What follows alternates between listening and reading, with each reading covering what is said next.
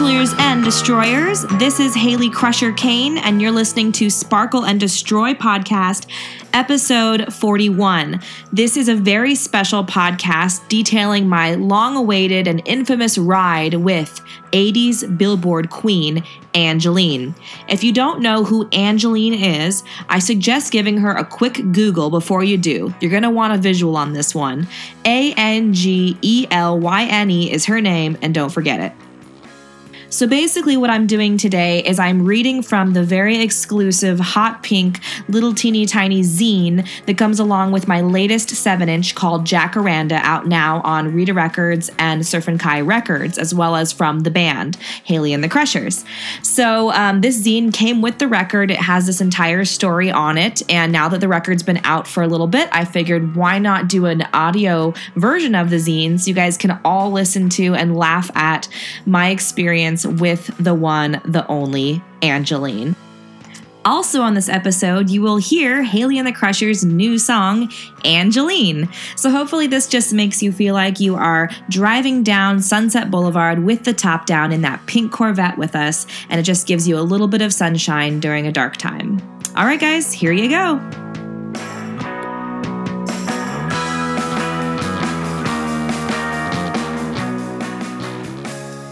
Pink your guts out. Thrills and nausea in LA. Pull over, I murmured weakly, then again in a desperate husky voice that surprised my driver, 80s Billboard queen Angeline. Her unbelievably huge blue eyes grew even more cartoonish. Please, I gasped, my cold, wet hands making twin pools on the black leather interior. Please pull over now! I knew then that I was actually going to throw up. Yes, I was going to spew in Angeline's famous hot pink C7 Corvette Stingray.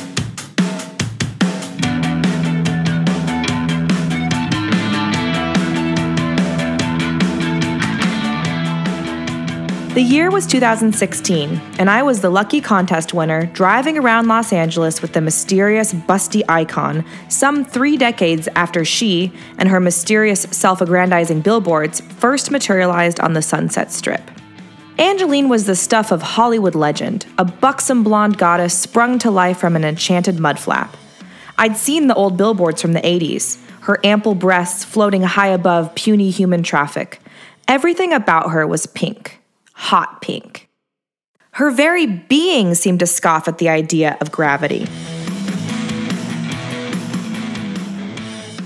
Without much thought, I dropped my business card into a pink box at Aussie Dot's thrift store on Hollywood Boulevard.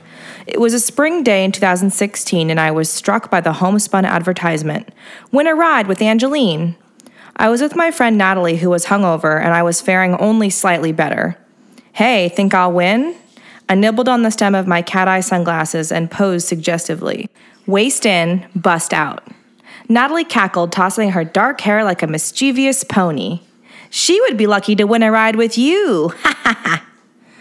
My business card said freelance writer after my name. It was powder pink with a typewriter on it.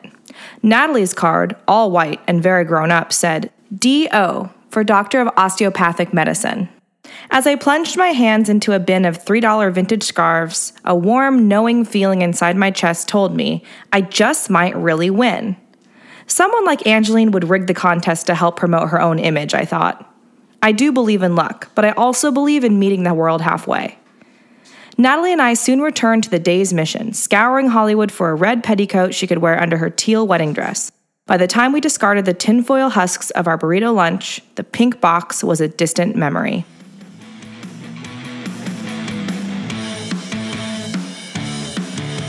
A few weeks after my trip to Aussie Dots, I received a text. It was from Angeline's manager. Let's call him Sam. Congrats, Haley! You've won a ride with Angeline! Before I could respond, Sam called me. To my delight, he had the demeanor of a sassy housewife dishing over coffee. I prefer phone calls too, I said, as if I weren't a millennial at all. I know that's very retro now. Sam delivered a good-hearted, natural laugh. I soon found that he loved talking about Angeline, and would do so for long stretches if prompted. Perhaps he just liked having someone to talk to. She's done hundreds of TV appearances, Entertainment Tonight 6 times, Access Hollywood, and Extra, you name it, Sam said during one of our Gab sessions. He was trying to tell me about her upcoming appearance in a James Franco movie when I finally asked how they'd met. Sam said he'd moved to LA in the 80s, emboldened by his childhood love of the band and TV show The Monkees. At the time, he was a struggling portrait artist. That's when he fell in love with Angeline's strange billboards. Of course, he was itching to create a portrait of the miraculous plastic beauty. I spotted her car outside of Fredericks of Hollywood, actually, he said, the embarrassment rushing back into his memory. So I bravely went in there and I gave her one of my business cards and I talked to her a little bit. He paused and sighed happily as if remembering his wedding day. That is brave of you, I said, meaning it. To just go and say hi to her, and it all worked out. Yes, it did. I've been doing this for 30 years. When you're with someone for 30 years, it just has to work out, he said. With Angeline. For 30 years. I was dumbstruck. He said I'd understand when I met her for my ride. I'd see what a sweetheart she is, how professional she is. I asked Sam if Angeline was his only client. He said he wasn't really an agent or even a manager. She's the boss. I'm just the main guy that follows up on the various calls. You're a good friend, I corrected. Best friend, he said. At the moment, I wanted to gaze at the portrait that must have sparked the beginning of their obviously intense friendship. I asked Sam if he had a website for his art. He didn't. I don't want to have any kind of digital footprint on this planet, he said matter-of-factly. It was a source of pride, he added, that he and Angeline had no Facebook, no Twitter, no Instagram. To preserve the mystery, I offered. Sam howled. Oh yeah, some of these people, when they blow their nose, they have to update their Facebook account. They'll say, sneezing all day long, #sneezing mania. For someone completely off the internet, Sam was pretty good at making fun of it. I imagined Angeline's self-proclaimed BFF lounging on a couch somewhere in the valley, cradling a real rotary phone. Other people, the internet is for other people that want to make themselves 10 times more important than they already are, he sighed. Now that everyone has their own virtual billboard, Angeline has lost her power, I thought. Instead, I just said, true, true. Over the next few days, I texted everyone that I knew. OMG, I want to ride with Angeline! Pink heart emoji, car emoji, head explosion emoji. This seemed appropriate. Of course, I texted Natalie first, and she sent back a stream of exclamation marks. I'd won! When I casually mentioned the contest to my dad a few days before I was to drive down to LA, I didn't expect much fanfare.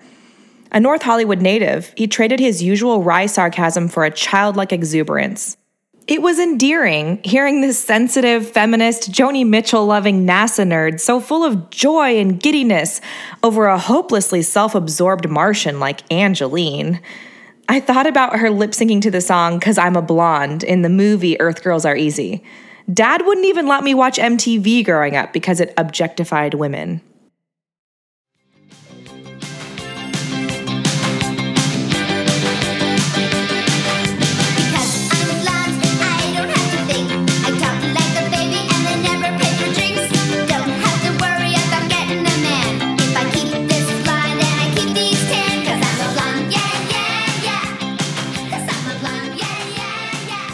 Of course I know who Angeline is, my dad lamented. But when I first saw her, I couldn't figure out what she was.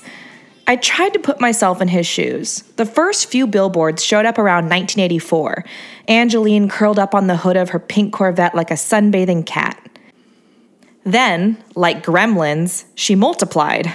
At one point, there were 200 giant pinups of her helmet hair likeness all around LA. She wore skimpy lingerie, spandex, and new wave style sunglasses. One downtown building featured an 87-foot-tall mural of a pouting Angeline. She just appeared one day like a wet dream, Dad went on. Like an amazing, beautiful new car, but there's no car company behind it. We took turns trying to describe her to no avail. She's like Andy Warhol, I said. A geisha, all image. It doesn't matter who she really is. She's like a flower.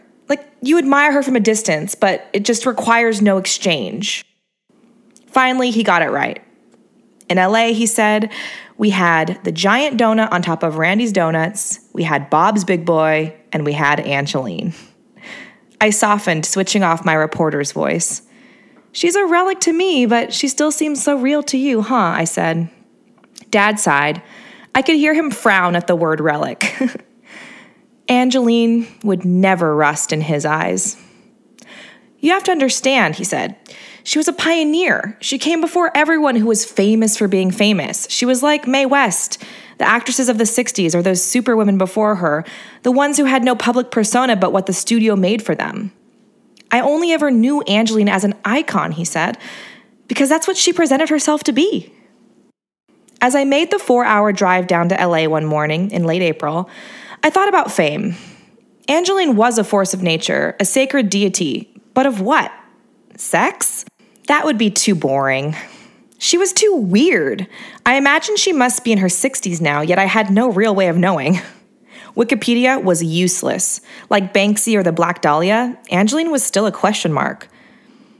Sam, her manager, was right. In 2016, no one knew anything, literally anything about the Billboard Queen's true identity, except maybe where she liked to buy coffee or shop for lingerie. This was way before official Angeline appeared on Instagram, spilling her cleavage into the forgiving glow of a ring light. Before the 2017 Hollywood Reporter article revealed her real name, Ronia Tamar Goldberg, date of birth, October 2nd, 1950, and native homeland, not Mars, but in fact, the former Polish People's Republic. Yes, this is all totally fascinating, but we'll have to save it for a different story.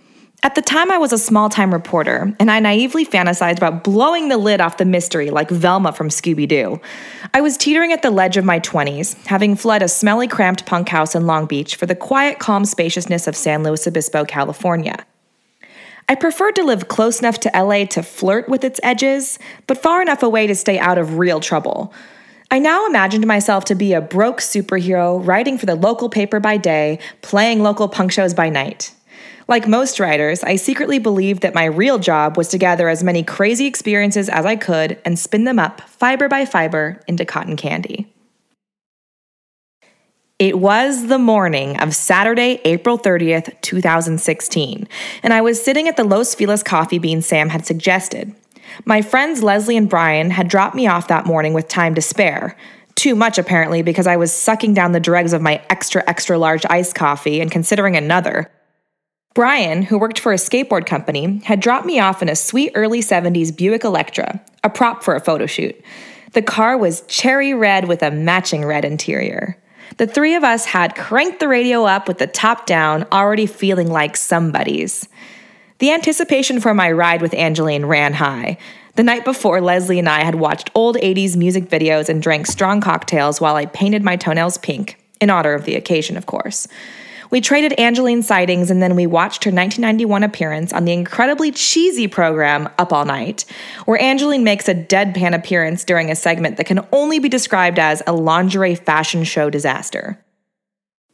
Anytime the host, dressed in those unflatteringly high-waisted lace panties and a hideous matching teddy, said, "Welcome back to Up All Night," she twisted the up into a high-pitched squeak like a dolphin. Like, "Welcome back to Up All Night." Angeline, in her jet black sunglasses and frilly getup, made a point to outsqueak the host to the point of comedy. Neither Leslie nor I could tell if she was being truly vapid or subtly genius. I was prepared to find out.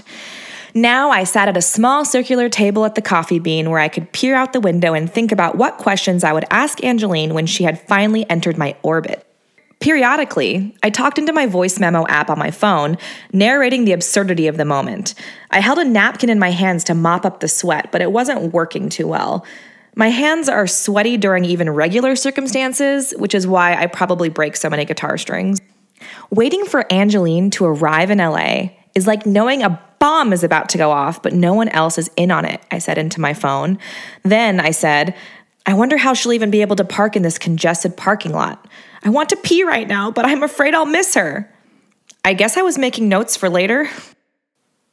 A tan, athletic-looking mom and her cluster of good-looking children swiveled their heads to look back at me, to see if what I was wearing had changed, I guess.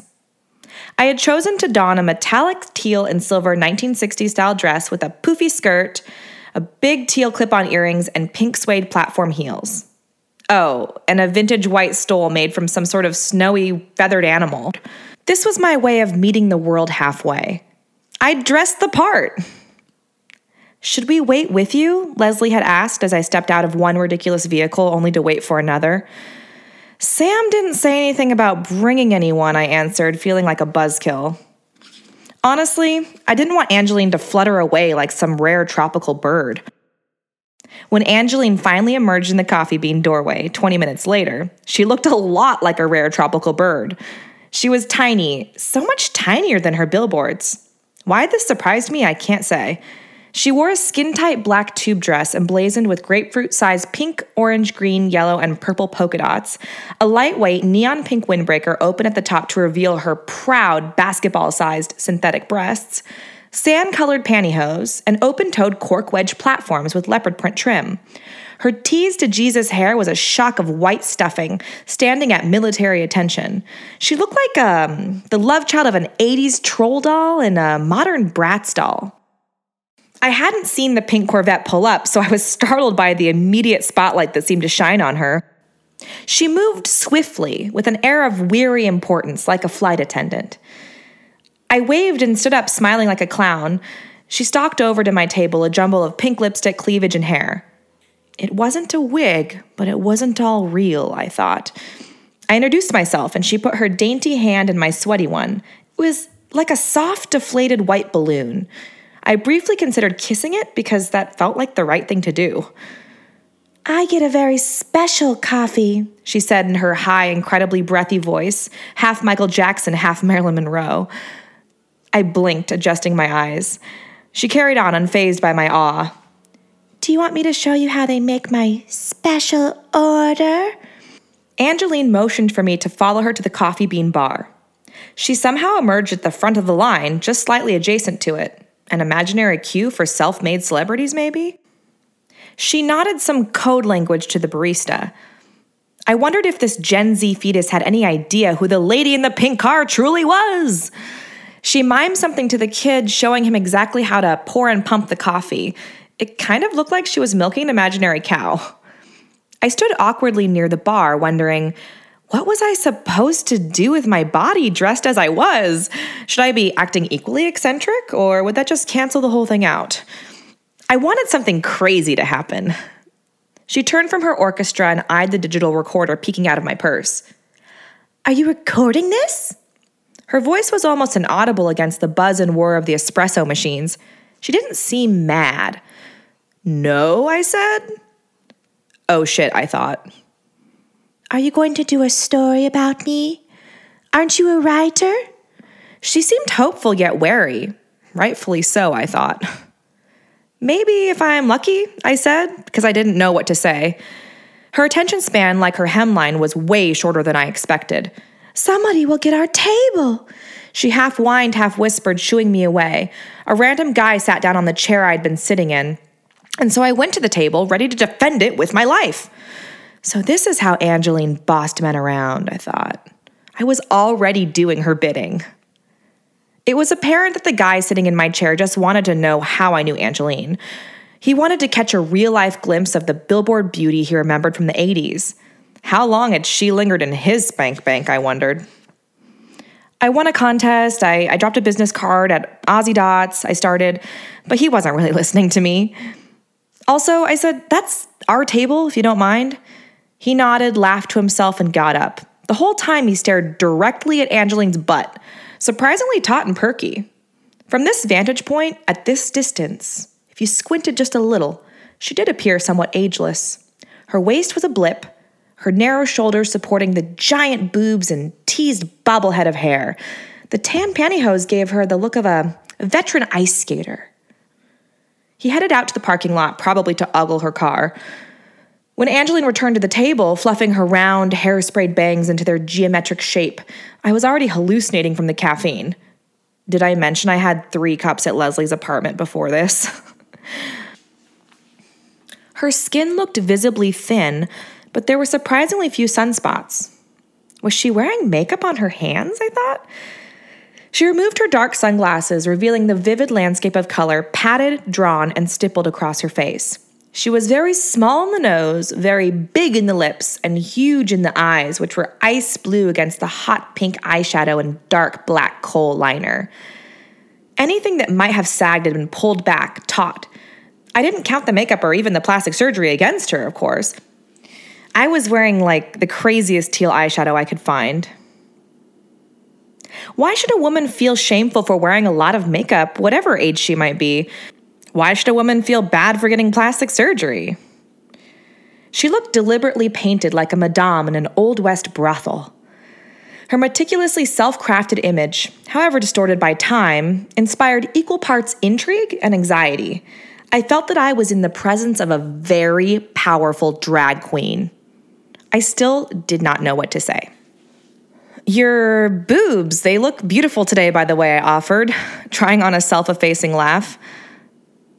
"I'd have to wear a padded bra to get an inch of your cleavage." She sipped her drink, smiled, and said, "Ooh, thank you." "So, what do you drink here that's so special?" I asked, motioning to her cup. Abruptly, she got up, returning to the bar with a small cup, the kind you drink espresso in. She poured some of her own concoction into the little cup and pushed it towards me. "Try it. It's sweet." I knew it was a bad idea, but of course I sipped it and said, I'm a black coffee drinker, by the way. I detected some sort of caramel or vanilla flavoring happening. It was just really sweet, just like she said. I produced a faux grin for my faux friend. It was a kind gesture, but my stomach was already starting to rebel. "So, do you live in LA?" she asked, her voice so breezy it might be a different language. "Oh, no, but I used to live down south. I had to leave. My friends, there was just too much partying. I was a mess. It's a long story. I grew up in Hermosa Beach, Redondo Beach. I moved to Torrance, Long Beach. And now I'm in SLO, San Luis Obispo, that is. I sort of grew up there, too. I'm a writer there with my husband. He has a comic book store, and we play music together, and we have 5 chickens, Dolly, Loretta, Exene, and Belinda." I was suddenly swept away in a wave of self-consciousness, caffeine, and sugar. I blew past the checkpoints in my mind like a drunk driver. She nodded, a bored carnival gypsy. "Are you very nervous?" she finally asked, peering into my very soul. "Breathe." That seemed like wise advice. I tried to relax for a moment, remembering my journalistic mission. I always felt more comfortable as the interviewer. "Sorry. Actually, can I ask you a few questions? That be okay?" Her face nodded, but her hair did not. "Has anyone, compared you to Andy Warhol?" I said. Her preloaded answer came quick. "Ooh, I'm kind of beyond Andy. I think everybody is somebody already, and not just for 15 minutes. Everybody is somebody, and everybody's a character. Everybody's a star in their own life." "My dad and I, we were saying you're like a flower growing in the concrete." "Oh, no," Angeline interrupted.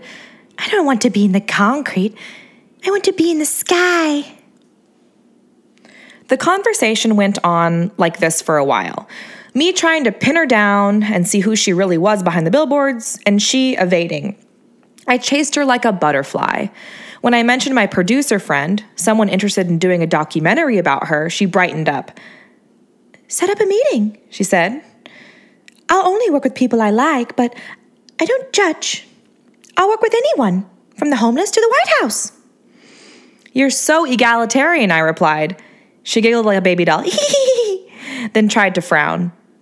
"Egalitarian?" I tried not to judge. "In Angeline eyes, everyone's equal," I said. She seemed to like this. Her bracelets jangled as she put down her empty cup. "Except for the bad people," she said, her eyes bulging. "And there are a lot of bad ones." With that, she picked up her phone to answer an urgent text from her studio. This was most certainly the press version of Angeline. At times, she seemed so innocent, ethereal, all-knowing. Moments later, she'd throw out bizarre statements that jarred me, like that she'd known Andy Warhol at the time of his death. But when I asked if she'd been invited to the funeral, she just mumbled something about turning down $1 million to make an appearance in New York. You look amazing, I tried instead. You look like a size 0. How do you stay so trim? What do you do for exercise? Jesus, I sound like a zombie from Woman's Day magazine, I thought. Well, she offered her best Woman's Day magazine smile. Ooh, thank you. I do the splits all the time. In the parking lot, the sun was shining just for Angeline. The Corvette seemed to have its own personality, and I admired it without touching. Frivolous, curvaceous, pinker than pink. Angeline's noble steed. Who would she be without it, I thought. Look how shiny your car is, I exclaimed like I was talking to a baby. It's even more beautiful close up. You know I have 2 of them, don't you? Angeline said like I should be more impressed than I already was. You have so many things, I shrieked. Why was I talking like this? I was acting so weird I didn't trust myself to open my mouth again. I do, she cooed in a higher pitch. What are you into, low-cut shirts? She popped the trunk, and there, before my eyes, appeared a treasure trove of Angeline merchandise. Fan club t-shirts, her magazine entitled Hot Pink, with Angeline on the cover, of course. Posters, CDs, shiny jewel cases. All I have is a card, I said. But I'm in a band. I sell merch, and I understand this is what you do. This is your merch. I would love to support you. Without a beat, Angeline moaned, her blue eyes wet and glittering. Oh, I'll charge it. I jumped up and down a little on my heels to show her I was excited for her to take my money. I really did want a t-shirt. At that moment, I wanted it more than anything. She rummaged around in the depths of her trunk. Nothing was organized. Do you like Divine? She asked out of nowhere, the front half of her body still inside the trunk. From this pile of stuff, she produced a framed, painted portrait of the late, great drag queen. If Divine were a beautiful girl, she'd be just like you. Don't you think so? This was the first real compliment Angeline had given me, and I did not know quite how to take it. That's very sweet, I replied, wishing Leslie could have heard this. Leslie has sewn her own Divine Halloween costume, complete with pot belly. I did kind of look like I belonged in a John Waters movie right then. We both did, standing out in the parking lot, bent over her pink trunk. The little ones are about $150 and the larger ones are $200. You do know that I paint, don't you? Yeah, I lied, racking my brain. How would I know she paints? How would I know anything about her, I thought. I guess I felt that if I said no, she might take her toys and go home. I think I'll just stick with the t-shirt, I said. Her voice took on a sing-song quality then, so jubilant. Oh yeah, so great. The shirts, they're about $50 to $60. They're not cheap. While I contemplated the crazy price of the shirt, even for Los Angeles standards, a random guy appeared out of the woodwork. He had long, shaggy hair, an aging stoner out for his daily loiter. Hey, do you still have your book for sale? He asked in a monotone drawl, as if asking the elote guy for an extra lime. My magazine? Oh, yes. Angeline flipped into infomercial mode. They're $60 each. They aren't cheap. I only have a box left, but I take cards. I can charge anything you like. Man, she was good at the sell. Would you charge for a photo? And hey, would you mind taking it? He pointed at me. I raised his iPhone at the two of them, backlit. Angeline, a flamingo leg, like she was about to do the can-can. This, by the way, is the pose her statue will strike if she's ever immortalized in bronze. In her hand, she held her pink fan, which said Angeline on it in cursive. She raised it to cover the lower half of her face, everything except those heavily lined eyes. As I snapped the picture, I snapped out of my trance. I had been under Angeline's spell again. What about this one? She asked after the guy had left. The XXL shirt she held up showed an image of her face, cocked backwards like Marilyn, exposing her neck. She wore pink arm-length gloves and her hair had been colored a bright yellow. Underneath it said, Angeline Fan Club. Send $20 to join. 6269 Selma Avenue, number 9, LA, California, 90028. 310 289-4469. I wore a small, but I figured I could slash it up and sew it up the way I liked it. I could do 30, I said, as firmly as I could muster. I'm a writer, like a punk musician. I don't have a ton of money. Punk? Oh, Punk, have you heard my song Kiss Me LA? She asked, swiping my card through her square reader casually. Oh yeah, I said, I like your punky stuff. She handed me the shirt and my debit card.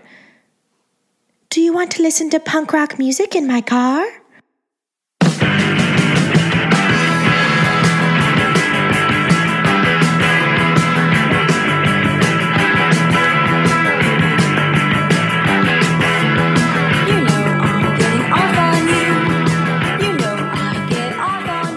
When I slipped into Angeline's pink Corvette, sunk into it really like one sinks nude into a steaming Japanese-style bathtub, I finally understood why people buy Corvettes. Each acceleration tickled the region between my crotch and my belly button. It felt invasive that a car could do that to you without even asking. I couldn't even wrap my mind around this moment. I was actually inside Angeline's pink Corvette! The very one I'd spied revving down the 405 for as long as I knew to look out for it. People in other less exciting cars would soon be pointing out the famous Angeline vanity plate, snapping blurry photos that they'd share on the internet later. As we sputtered out of the parking lot, I was as alive as the hot pink wax job, so slick it appeared liquid, like the glowing stuff inside lava lamps.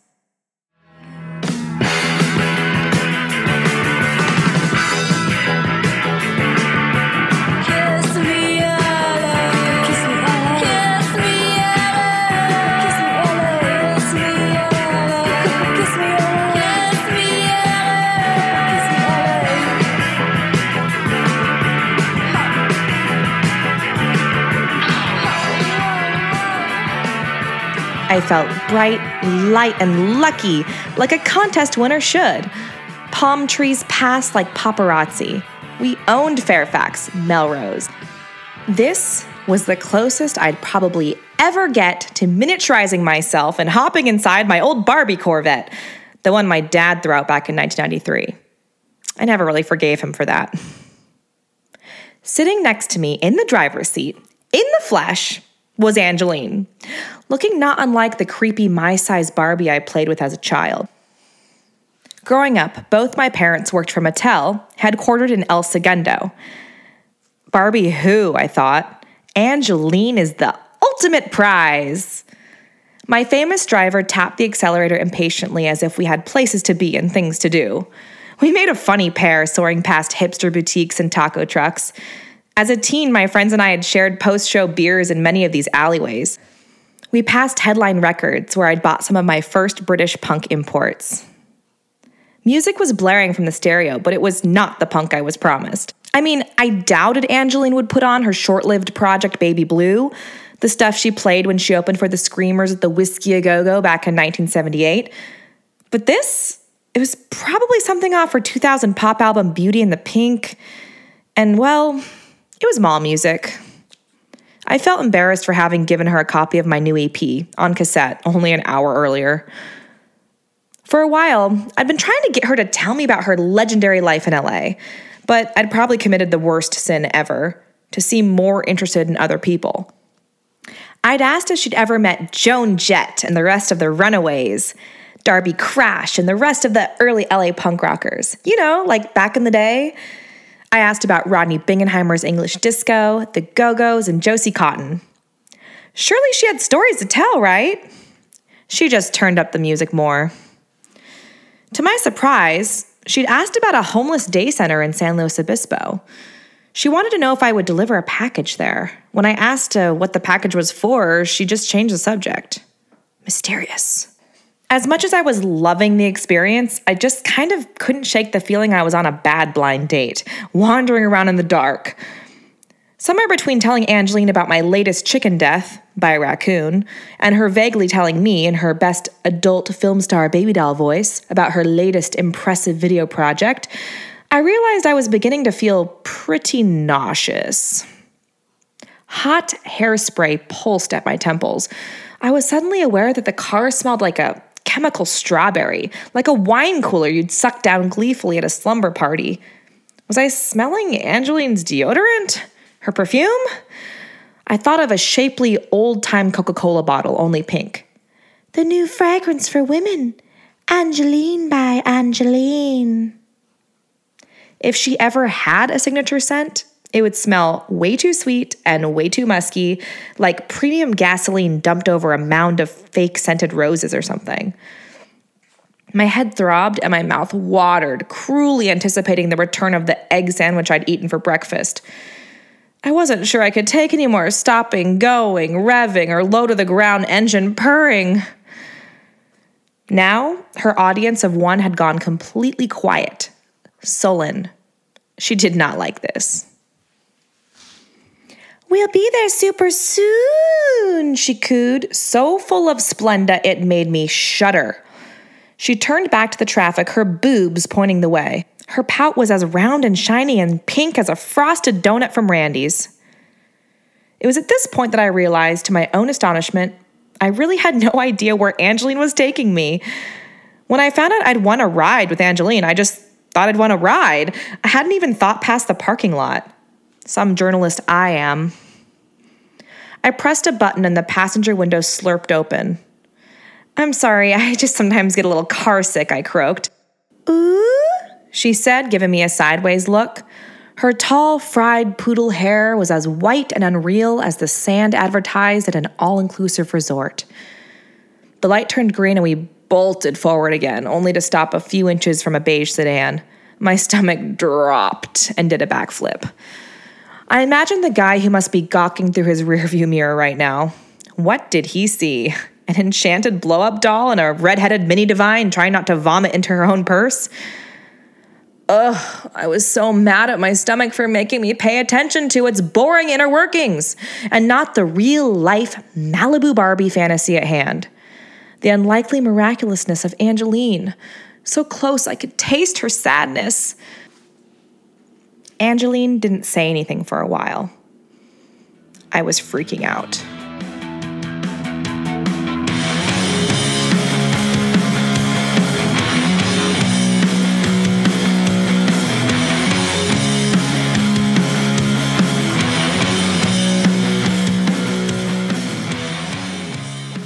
The psychotic, floating face of a smiling Latina real estate agent seemed to wink in solidarity from her own public purgatory, a bus bench.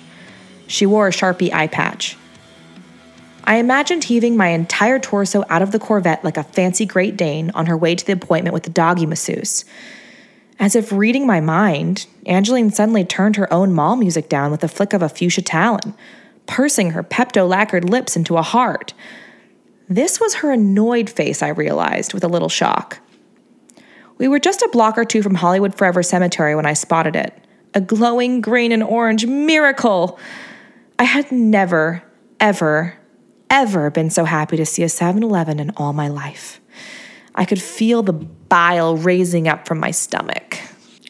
Oh God, oh God, oh God, oh God, oh God, oh God, I thought. Oh, pull over, I said. Angeline swerved into the right lane, causing a cascade of honks. There were no parking spaces in the 7-Eleven parking lot, so she just sort of idled there, unsure of what to do next. I decided for her. Without another word, I bolted from the car like a baby deer. There was a long line snaking from the beverage case in the back to the front counter of the 7-Eleven. It seemed like everyone there was either a dead, tired construction worker or a fed-up single parent with too many bills to pay. The cashier, a total trunk of a man with a brown mustache, seemed surprised by my audacity. "Do you have a bathroom?" I hugged the counter, wild-eyed. No one objected to me cutting in line. I guess they'd resigned themselves to a life of gridlock.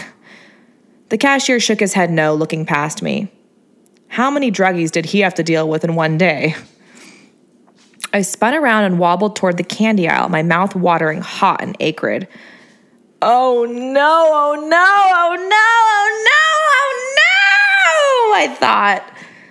In one burning burst of liquid, the entire contents of my stomach, mostly coffee, a little egg, shot forth like an angry brown waterfall.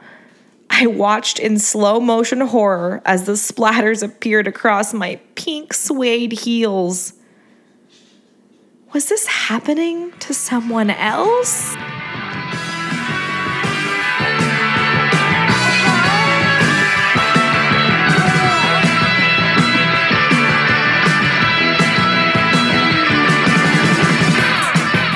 The puke went everywhere. Everywhere. It sloshed across the payday and the Snickers bars, under the shelving units. I literally left my body momentarily. Then I turned my head, wiped my mouth, and waited for the next wave to wreck my world. It was then that I realized I was standing next to an exterior window, which was to say, the wall. Let me clarify. I was standing next to a floor-to-ceiling glass wall. Aside from a few advertisements for half-price hot dogs and ice-cold Big Gulps, the world was right there in all of its sunny SoCal glory.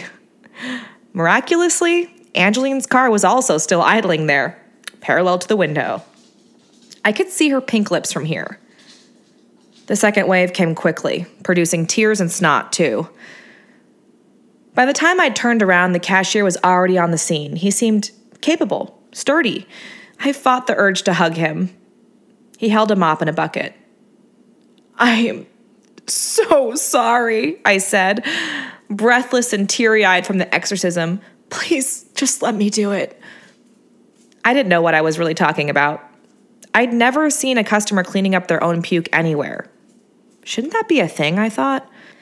The cashier, even more dead-eyed than before, was already hoisting the ancient mop out of its gray, watery holster.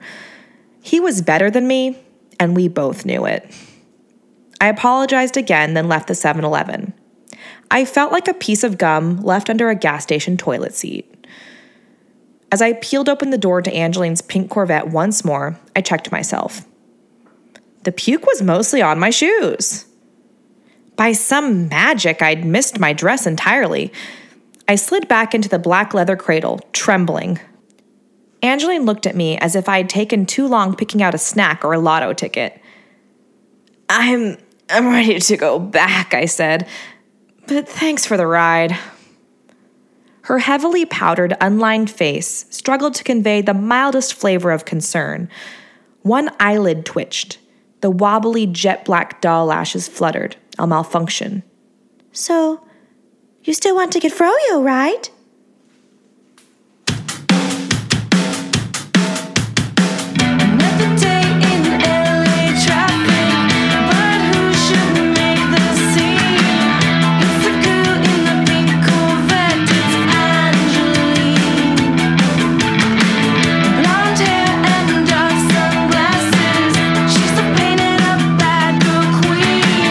Billboard's gonna be fantastic, wait and see.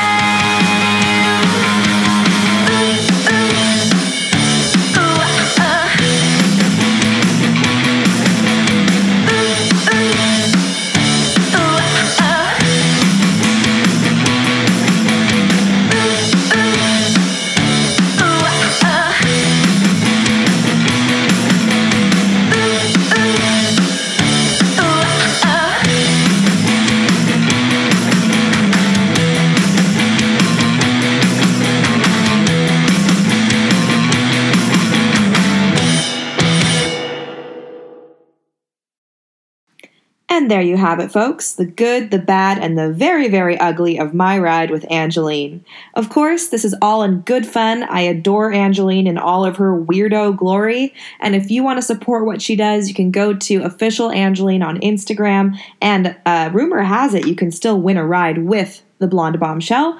Hopefully you'll get a little bit farther along than I did. If you do want to support what I do, you can go to HaleyandTheCrushers.com. You can purchase all of our music right now physically from our Bandcamp. We have CDs, 8-tracks, cassette tapes, and vinyl for you. You can also stream the music. Until we meet again, remember, take your Dramamine and sparkle and destroy.